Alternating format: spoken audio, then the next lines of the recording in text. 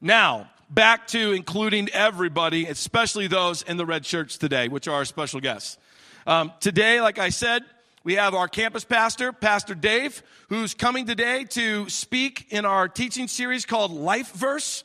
And so it's exciting. We have one of our other pastors out there filling his shoes. Dave has made some big shoes for us to fill in our North Platte campus. We've been out there for about a year and a half now. And before summer hit, we were seeing numbers of like 195 people attending out there. We started with zero a year and a half ago. So God's been doing some great stuff, and he's been doing incredible things through our campus pastor, Dave and Tiffany Cumming. So would you please give it up for Dave Cumming? Right on, man. Thank you. Great to have you. Yeah, it's great to be here. Well, hey guys, thanks for having me today. As always, it's an honor when I get to step up here and share God's Word and maybe what He's been doing at our North Platte campus.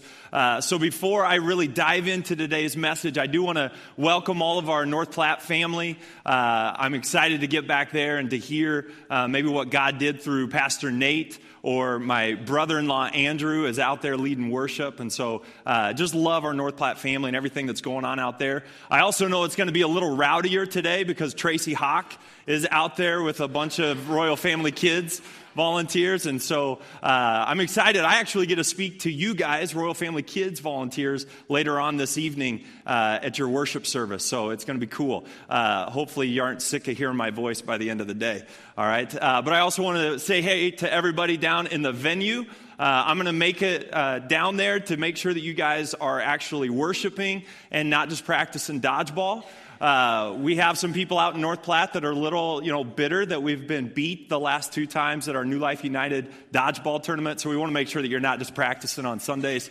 And then lastly, but not least, I want to welcome everybody that's with us today through our online campus. I know my mom is going to be watching, and so I just want to say hi to her as well as everybody else. So it's an awesome age in which we live where we can utilize technology to leverage that and advance God's kingdom. Today, we are in a teaching series called Life Verse. And Life Verse is really all about using God's Word to anchor us in our faith, and then also to act as a filter for us as we take in things from the world and what we give out. It just guides us in all that we do. As I said, an anchor is so important because it keeps us grounded. It keeps us anchored in our faith when the storms of life come. We all know that life is not just all rainbows and butterflies and whatnot, that there are challenges that we face in life, and an anchor keeps us grounded. Now, that filter that you're going to hear me talk about is really utilized, or it impacts or affects the way that we take in the world. It's the way we receive things, but then also it impacts the way we think about things, or the way that we talk or behave and act towards other people. Today, I want to start by talking about the danger of not being anchored. Okay, sometimes, we don't really necessarily take the time to think about just how important it is to be anchored in God's Word. So if we're not anchored, the storms of life are going to come and they're going to blow us out to sea, further away from God and the people that are close to us. And the thing that I love about this is that Christ told us to expect storms in life. John 16:33, part of that says, "Here on earth you will have many trials and sorrows." This is Jesus speaking here. He tells us, expect trials and sorrows. Well, if we know that, if that's on our radar, then we better be anchored so that we can handle those trials and sorrows. The next part of it, though, and this is why we need to be rooted in our faith, Jesus goes on to say, "But take heart, because I have overcome the world." If Jesus has overcome the world, if he's victorious through all the storms in life, then he's who I want to be anchored in. The danger of having the wrong filter, that can also get the best of us sometimes as well. And let me just start by saying this, that any filter in your life that is not God's Word or His will for your life is the wrong filter. Any filter that you're using in your life that is not God's will and Word is going to be the wrong filter for your life. Doesn't matter how good or noble it may seem. You may be using the filter of your grandma. What would my grandma think of this? What would my grandma think of that? I love your grandma, but if she's more important than God, then you're going to go down the wrong path. Let me give you an example. 16 years ago, I was an 18-year-old kid. I grew up in the town of Cozad. How many of you are familiar with Cozad? Okay, it's an awesome place. I didn't think that when I was an 18-year-old, but I love it. I was an 18-year-old kid. I just graduated from high school. I had the fortune of being raised in an awesome family. I had happily married parents. I had 3 siblings that I loved most of the time. And so let me take you back to June 14th, 2000. I had just finished pitching against Gothenburg. Baseball was kind of my thing. I loved to pitch. That night I didn't pitch very well. In fact, we got beat. I took a lot of the blame or thought it was my fault. And my dad comes up to talk to me after the game, and he wants to just share what he thought I could do differently. Now, I have to tell you, at this point, I loved my dad. My dad was just like a rock star to me. We shared a love of sports together, where he was at all of my games, and if we weren't at my games and we were watching sports on TV, whether it was basketball or baseball or football, whatever the case may be, we shared a love of music. He took me to my first concert. We saw Huey Lewis and the News out in Denver when I was like 8 years old. I remember it was loud. That was kind of my big takeaway, but I loved it. And so we were always taking road trips every summer after our baseball season was over. We'd take these just epic road trips where we would really center it around the different Major League Baseball games that we could see. And we'd knock out 8 to 10 states in about a week's time. And so I loved my dad. We were very similar, though sometimes that would cause some problems. I tend to be very stubborn and opinionated. And if I look back with hindsight, hindsight's always 20/20, I was prideful. And my pride got the best of me that night, June 14th, 2000. I had just finished pitching. We had gotten beat. My dad wants to come and tell me what he thought I could do to be more effective. And the emotions of having just gotten beat by our rivals were still a little fresh. And I tried to be as nice as I could. And I said, Dad, right now I don't want to hear it. I need some time. I'm frustrated. And so he went home. I got home a little bit later. And my mom said, you know what? You need to go talk to your dad. He's pretty mad. He's pretty upset that you want to listen to him. So I go out there. He was outside working in the yard. And I tried to talk to him. And similar to me a little bit before, he didn't want to have anything to do with what I wanted to say. And so that was our conversation that night. We were frustrated. We were mad at each other. And my parents, they owned a business in Cozad. And my dad's nightly routine was to go down late at night and just walk through the building and make sure everything was okay. Well, that night, June 14th, 2000, as he got out of the car to walk into the building, he collapsed and died of a heart attack. And obviously, that was devastating. Here's this guy that was my hero, that was my rock star, that was my example in life, and just like that, he was gone. To make matters worse, the last two conversations with him were arguments. And so, as you can imagine, my life was radically changed. It wasn't until years later that I realized that night I didn't just lose my dad, I lost my life's filter. Because up to that point, we were in church every Sunday. Literally, like the church was right across the street from where we lived in Cozad. I was in church every single Sunday, but I wasn't in a place where I was making faith my own. I was going because that's what was expected, and so I was in church every Sunday, but God was not my filter. My dad was. And I don't fault my dad for that. I'm not here. I want to honor my dad. I loved my dad. But that's on me. I didn't have the right filter in life. For years after his death, every decision I made, I ran through this filter of, will my dad approve of this? Is this something my dad would want me to do? Is this something my dad would sign off on? And the trouble that caused was that was a filter that I would never on this earth know if I had gained his approval. It was impossible using that filter to gain approval. And so this developed a sense of emptiness within me. I lacked fulfillment in life.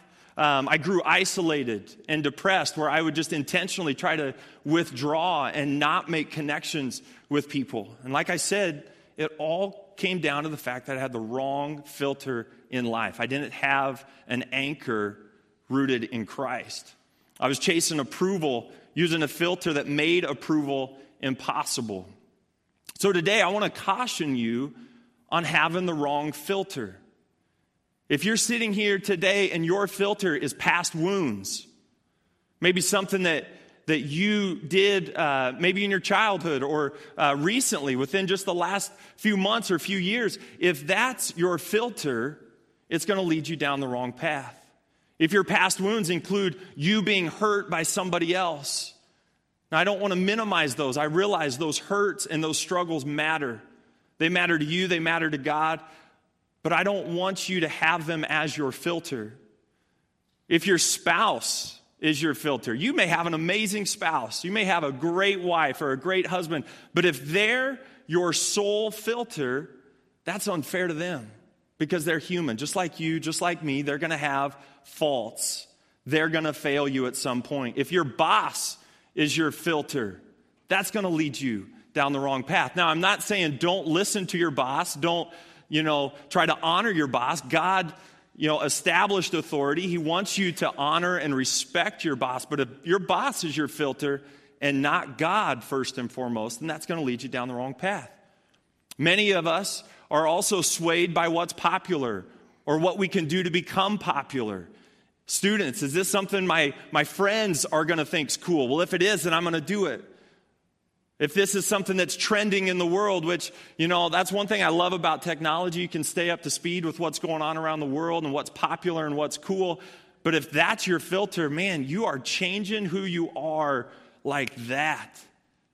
All the time, you got to be changing, and that gets exhausting. So anything we establish as our life filter that supersedes the authority of God and His word in our life is going to divert us from the path that God has created for us. It doesn't matter how noble it may seem, but if our anchor is someone or something, if our filter is someone or something other than God, then we're going to be led astray. So let me tell you how I found my anchor. I realized that my filter and my anchor weren't in God and that they were incorrect on a trip down to Kansas City. I was going down to see a concert with a good friend of mine, and we got into conversation, and she was just asking how I'd been doing, and we were college friends, and so we were doing some catching up, and I just said, man, I realized recently that I am miserable because I'm running every decision I make through my dad, and he's not here. He hasn't been here now for 4 years at this point. And unfortunately, I didn't know how to switch filters just yet. And so I moved forward in life knowing my filter was slowly draining me, and I grew more and more distant from God in the process, to the point where I questioned if God even existed. If God exists, how can I be sitting here without my dad? If God exists, why am I lonely? Why am I depressed? Why am I not getting anything out of life? Why do I have no direction? Well, the turning point came when a friend invited me to church. I was in a wedding. A best friend of mine was getting married. I was a groomsman, and a mutual friend of ours was singing and playing guitar in this wedding. And we're sitting at a rehearsal, and my friend Ben looks over. He's a worship leader in Omaha, and he just says to me, man, where are you going to church? 4 years had gone by since I had really attended church anywhere. And so I just had to be upfront with him. I said, well, to be honest, I haven't found a church. I'm not really even going anywhere. And he said, well, you need to come check out my church. So as a side note, people, invite people to church. Invite your friends, invite your coworkers. Even if you've been around them every single day for the last 2 years, invite them to church. It makes a difference. So I attend Ben's church the next day, and I was amazed. I was intrigued. I didn't know why I was intrigued. I think maybe it was because I'd grown up in a traditional conservative church, singing from a hymnal, and not that any of that's bad, but I had never experienced a contemporary, more modern style of worship. And as I said, music was kind of my thing. And so I go to his church, and I was intrigued. I didn't immediately switch my filter or be anchored in Christ at this point, but there was something intriguing about it. So I continued to go week after week after week. And I probably shouldn't even tell you this, because if you're like me, it just kind of enables you, but I would show up after greeting time, so I didn't have to talk to anybody. I'd sneak into the back. I'd wait for the sermon to start. I'd worship. I'd stay for worship because I love music, but as soon as worship was done, I was out the door, and I tried my best not to connect with anybody, okay? So fast forward, that was June of 2007. We go to October. I've been going every single week to Flatland Church in Omaha, but I'm still not at a place where I can really believe. And I call my sister Holly. I love her so much. She's been so important to my walk. And I just tell her, I said, Holly, I've been going now for a few months. I go every single week. I don't know if I even believe. And she says to me something that I'll never forget. She said, Dave, promise me that you'll never quit searching. And so I ended that conversation in tears, and I just said, yeah, Holly, I can do that much. So I continue to go. February rolls around. I'm back home now with my mom, and I'm attending back in that kind of conservative style that's maybe not what I prefer, but I had this like kind of revelation in a sense that here it is, I'm investing all this time on Sundays, going to church and being a part of a worship service and trying to kind of explore who God is, but yet I'm not reading his word. If I'm trying to figure out whether or not I'm going to be a Christian, I better get to know who Jesus is. And so I get back to my home in Bellevue that night, and I sit down with my Bible and a notebook, and I committed to starting reading the Bible each night. I started in Matthew because I wanted to know who Jesus was, and that's kind of where he shows up on the scene. And so every night, night after night, I'm reading his word, and I would get to a place where I found something intriguing, or I had a question about something, and I would just stop right there. So some nights, I read a couple of verses. Some nights, I read a few chapters. But I would read, and then I would write. I would read, and I would write. Eventually, I reconnect with a friend of mine who's in Bible college, and I start bouncing all these questions off him. You know, is there a devil? Is there a hell? Is there heaven? What do you think about this? And he was so great about just listening to me. And he might ask me questions, or he may say, well, it sounds like you need to go read this. And he was just a great guide for me. This led me to a place, eventually, about a year after I started going to church, where I had to surrender my life to Christ. I had come to a place where I discovered so much about Christ that I believed, and I'd experienced enough of him and his presence in those worship services that I couldn't deny him.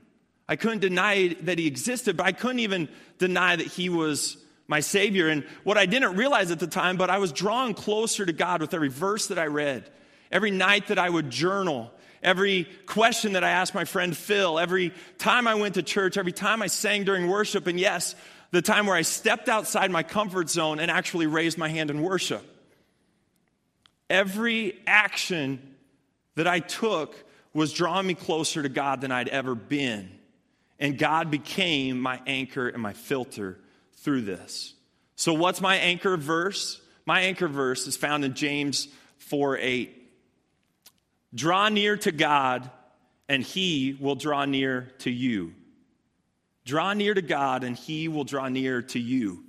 Other translations say, come close to God, and God will come close to you. The Message puts it this way, so let God work his will in you. For my King James friends, it says, draw nigh to God, and he will draw nigh to you. Why is this my anchor? It's my anchor because I lived it, and it forever altered my life. My life of wandering was given purpose and direction. When I was lost, drawing near to God allowed me to be found. My depression from my isolation, my withdrawing from friends or from really society, that depression was replaced with joy.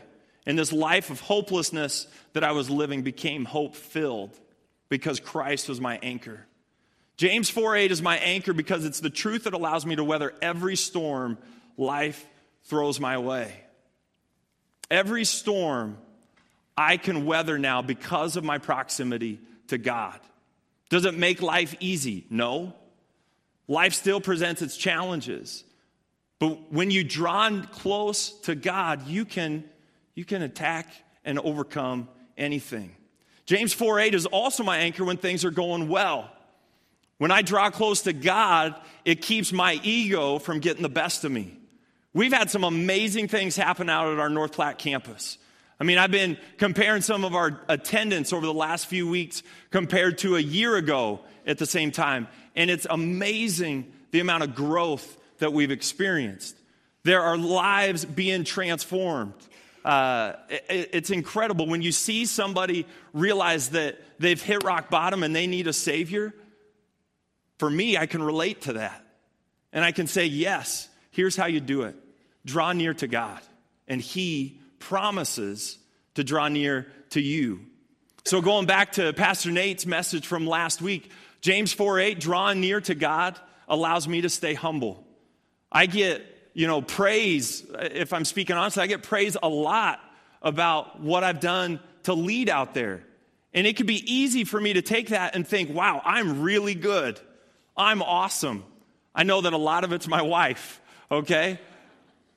But drawing close to God allows me to stay humble. And I realize that God, yes, you've anointed me and you've put me in a place to be a leader, but the success we're seeing out there is not because of me. It's because of you. It's because of the team that you've put around us. It's because of the foundation that we have here at the Kearney campus that had the foresight and the obedience to go and take that calling of God to plant the church in North Platte. So staying close to God, having God as my anchor, keeps me grounded when things are going well. So what do you need to do? Today it's pretty simple. You need to draw near to God. If you're lost and hopeless like I was, draw near to God. If your faith has become lukewarm, draw near to God and let Him reignite you. If you're on fire for God, currently you're just passionate, you're giving it your all in worship, well, I encourage you, continue to draw near to God and let Him pour fuel on your fire. Because I'm here to tell you, nothing you do in your life and with your life is more important or more beneficial than drawing near to God. How do you do that? How do you draw near to God? I want to speak about that for a minute. A couple months back, I got to be in a kind of a small room and listen to a guy by the name of Bill Hybels. And he's the leader of Willow Creek Church. He's the leader of the Global Leadership Summit that you've been hearing a little bit about. It's coming up August 11th and 12th. This is not even a shameless plug. I believe in the Global Leadership Summit, and I believe every one of us should try to attend that. But while I'm in that room with him, he said one of his practices, one of the things that he does to draw near to God is take in a book of the Bible or a chapter of the Bible or even some worship music through saturation, meaning that every day for a month, he reads the same chapter of the Bible. Or he takes a worship list of songs, maybe 5 to 10 songs, and he listens to it on repeat every day. So you can take things in through saturation that will draw you closer to God. Also, I would encourage you, you probably hear this a lot, but spend alone time with God on a regular basis. It's so easy for us, especially here in America, to think, well, my schedule doesn't allow that. I would love to do that. I'm too busy, though. And if you say you're too busy to spend time with God, then I would say you're too busy not to spend time with God. Find a Bible reading plan, whether it's using your paper Bible or getting on YouVersion, the Bible app. I get on YouVersion. It's one of the first things I do every morning. I start my Bible plan. I get through that. I look and see then what some of my friends have been doing. What have they highlighted, or what plans are they reading? What notes have they made? And I may comment and just encourage one another back and forth. That's also then the last thing I do before I turn my light off to go to sleep. I get back open YouVersion and I just see, what are some of my friends doing? How can I draw close to God by encouraging some of my friends and what they're reading, what they're questioning, or what really stands out to them? Another thing that you can do to draw closer to God is to get to church every Sunday.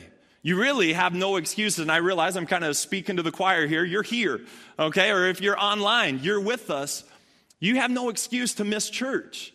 When we have our online campus, wherever you're at, you can stay connected. Now, I'm not saying that out of some legalism, I want you to have perfect attendance. I'm saying that because I realize what that can do for you personally. I realize what that can do for you and your relationship with God when you are around other believers seeking God as well. Hebrews 10:25 says this, "And let us not neglect our meeting together." Let us not neglect coming together on a Sunday morning to worship God, as some people do, but encourage one another, especially now that the day of his return is drawing near.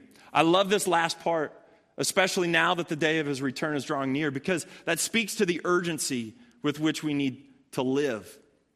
Another idea is you can listen to a podcast. There's tons of great podcasts out there. I do it while I'm working out. I'll listen to a number of different ones. And what this does is it sharpens you. My friend Robin out in North Platte said, if you don't do anything to sharpen yourself today, then tomorrow you're going to be the same version of yourself, only duller. So continue to sharpen yourself. When it comes to your relationship with God, I believe this, that you're doing one of two things. That you're either actively drawing near to God or you're drawing away from God. Just by inaction, to me, that's an action. If you're not actively drawing near to God, then you are growing away from God. So keep that in mind. Talk to someone about what you're reading or what you're listening to or what you're experiencing. Start a conversation with your spouse or a coworker or a neighbor. One of the best things you can do to draw near to God is to meet with people and to talk about him. Let him come up in your conversation. And parents, you'd better be demonstrating drawing near to God to your children. Help them find their anchor verse. If they're too young to pick one out, seek God's direction and pick one out for them. Helping them learn to draw near to God and establish a relationship with him that is theirs to own is a great way to ensure that they will have the right filter in life. Now, I've got a son that in just a couple of months, he's going to be 3 years old. His name's Milo. If you've spent even a minute with me since he was born, chances are I brought him up in conversation. We've got a picture of him that we're going to show. Just love this guy. Well, my filter in life, and I realize I haven't talked about it yet, but my filter is the anchor verse that Tiffany and I chose for Milo. Joshua 1:9, it says this is my command, be strong and courageous. Do not be afraid or discouraged, for the Lord your God is with you wherever you go. Now, Milo is living this out. We try to help him live that out every single day. We help put him in places where he has to be strong and courageous. He has to be brave, as we say. One of those ways is we have monthly meetings where we bring all of the staff together here once a month at our Kearney location, and Milo goes to Sunshine World. And Shelly Rosine, bless her heart, she would tell you the first few times that Milo came, he did not want to be here. He was screaming, he's crying, he's in a location, an environment that he's not in very often. He doesn't know anybody. But we continued to just prep him. Every time we came, we said, hey, Milo, you can be brave today. You can go in there and you don't have to scream. You can go in and have fun with people and create new friends. And so I'm happy to say the last time that he came, he walked in. You could maybe see his lip quivering a little bit, but he didn't cry and he wasn't screaming. He went in and he had a good day. What do we do when we pick him up? We ask him, how'd your day go? Were you brave? And he said, yes, I didn't have tears. And so we're able to reinforce, we're able to just say, well, Milo, how does it feel to be brave? He gets a smile from ear to ear. Good. We do the same thing when we take him to swimming lessons or the carnival rides out in Cody Park on the north side of North Platte. We give him opportunities to be strong and courageous. I taught in the public school or in a public school for 9 years. And as we taught reading and how to comprehend what you're reading, one of the strategies that we teach is how to recognize cause and effect. And as I was preparing this message, I really realized how my anchor verse has been the cause. I've drawn near to God, and what's the effect? Then I have the courage to follow Christ's call wherever he leads me. So I want to take a look at Joshua 1:9, my filter verse. And I want to pick out some of the words that I think are important. The first one being command. You can see here that God's not saying, do this if you feel like it or if it fits into your schedule. He's saying, do it. This is my command.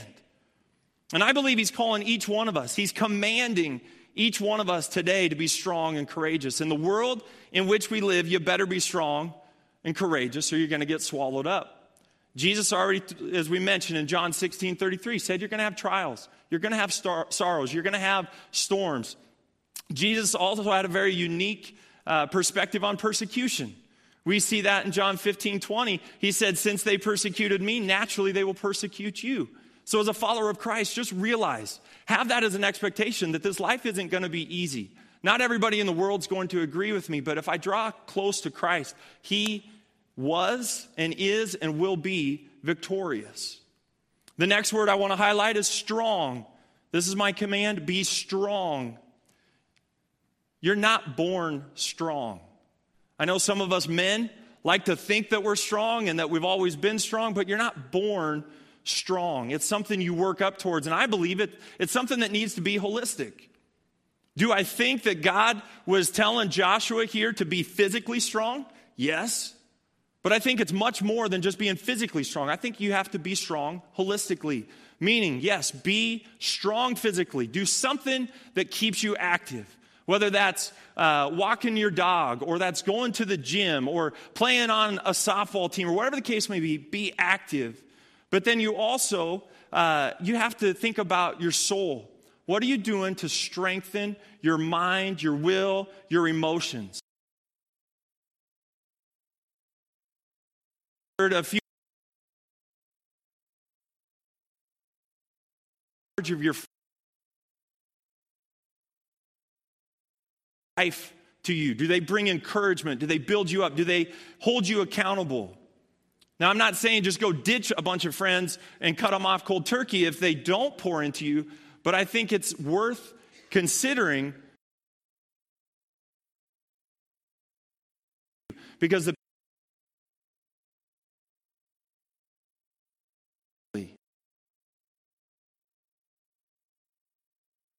strong is a spiritual strength as well. Are you spending time with God? Are you reading his word? Does his word come up in conversation regularly when you're meeting with other people? So physical strength, I believe, is connected to our mental strength and emotional strength, which is then connected to our spiritual strength. The next word in Joshua 1:9 that I want decision that you have being brave, it's something you have to do day in and day out or multiple times a day, depending on what season of life you're in. And I believe in order to be courageous, that you have to be in situations where fear is present. If you're step out on to and go on a mission trip. We've got teens going to inner city Chicago. There might be some fear present for some of them. Royal Family Kids, you guys may have a little bit of fear if you've never been out to camp before. Speaking about God and his salvation to a coworker that you know doesn't know Christ may require some courage. I had to leave a life of Omaha, or a life in Omaha, a life of comfort, things that were familiar, in order to follow God's call out to a place that I knew really nobody. I had a couple of high school friends I hadn't seen in about 14 years living in the area. But Tiffany and I moved out there and we knew nobody. We left behind our kind of predictable, comfortable lifestyle. Now I'm eternally grateful that God had drawn close to me so that when that call came to go to North Platte, I knew that we could go. I knew that he had our back. I knew that we could be courageous enough to overcome the fear that we might face. Craig Gershell is a pastor that I look up to in a lot of ways. He's one of the podcasts that I listen to. And recently I heard him say that comfort is the enemy of growth. Comfort is the enemy of growth. We have to intentionally step into situations of God's leading where we aren't comfortable. in order so that we can grow. For you here on our Kearney campus, being into a situation where maybe you're not financially comfortable is what you're going to have to step into to be a part of the Pave the Way campaign. Out in North Platte, we're getting ready to hire a children's pastor, and we've had numerous people from our congregation step into a situation where they were going to rely upon God to provide for them so that they could give towards our children's pastor. These moments of getting outside your comfort zone activate your faith. So before we move on to the next part here, the next part of this verse that I love, one important distinction that I believe is that the presence of fear does not equal being afraid. Being in the presence of fear only makes you afraid if you let it, if you forget who you're anchored in. Fear allows you to be afraid or discouraged if you forget what you're rooted in or who you're rooted in. So God's next statement says, do not be afraid or discouraged. Being in the presence of fear is okay. Fear should drive us towards God. It should afraid.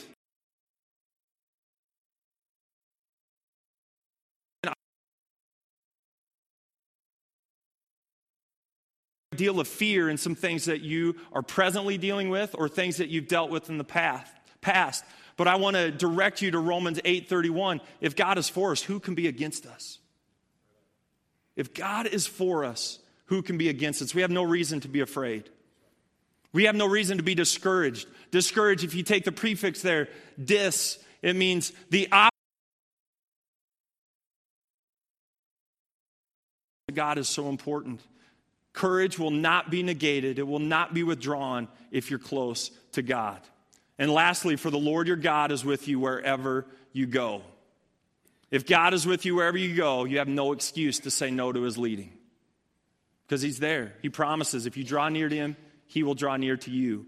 I love what Joshua did next. And we're not going to have those verses up on the screen, but let me just tell you, what did Joshua do after God calls him to be strong and courageous and reminds him, I'm with you wherever you go? Well, he grabs all the commanding officers of Israel in verses 10 and 11, and he just takes the message that God gave him and he distributes it to them. He leads them. He influences them with strength and courage. Following that, in verses 12 through 15, he pulls together the tribes and tells them what they're going to be doing. What was their response? They followed his lead. They even repeated back to him the command God had given him. Their response, the last thing they say to him is, so be strong and courageous. That's a sign of a good leader, when your people are repeating back to you what you've said to them. I also believe that it's not enough to just say the right things, but you have to do the right things as a leader. When it comes to being strong and courageous, you can't just tell people to do it, because they're going to do what you do more than they just do what you say or what you tell them to do, unless what you're doing and what you're saying is the same. So be strong and courageous, not just in words, but in your actions. So as I close here, I want to recap just real quick. Make sure that you have the right anchor and the right filter in life. How do you do that? You draw near to God. One way you can do that is, in a minute, you're going to be able to respond to what God has maybe said to you today through worship. I encourage you to do that. And worship with abandon. Step outside your comfort zone like I finally did and raise your hands in worship. Or we say all the time in all of our venues, all of our locations, that we have altars that are for the hungry. Maybe that's stepping outside of your comfort zone today. But let me tell you, if you're stepping outside of your comfort zone in an effort to draw closer to God, he's going to be there. He will show up because God is forever faithful. Lastly, be strong and courageous. Be intentional about your time with God. Now, in closing, I would invite all of you to stand. I'm going to read a couple of verses from Psalm 40 that I think really just takes everything from James 4:8 and Joshua 1:9 and just puts it together really well.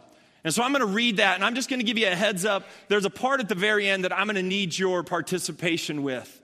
The psalmist calls us to shout, "The Lord is great." Okay? And I want to just warn you. So, I know it's early in the morning. Some of you haven't barely done anything more than whisper, but I want you to shout it with me.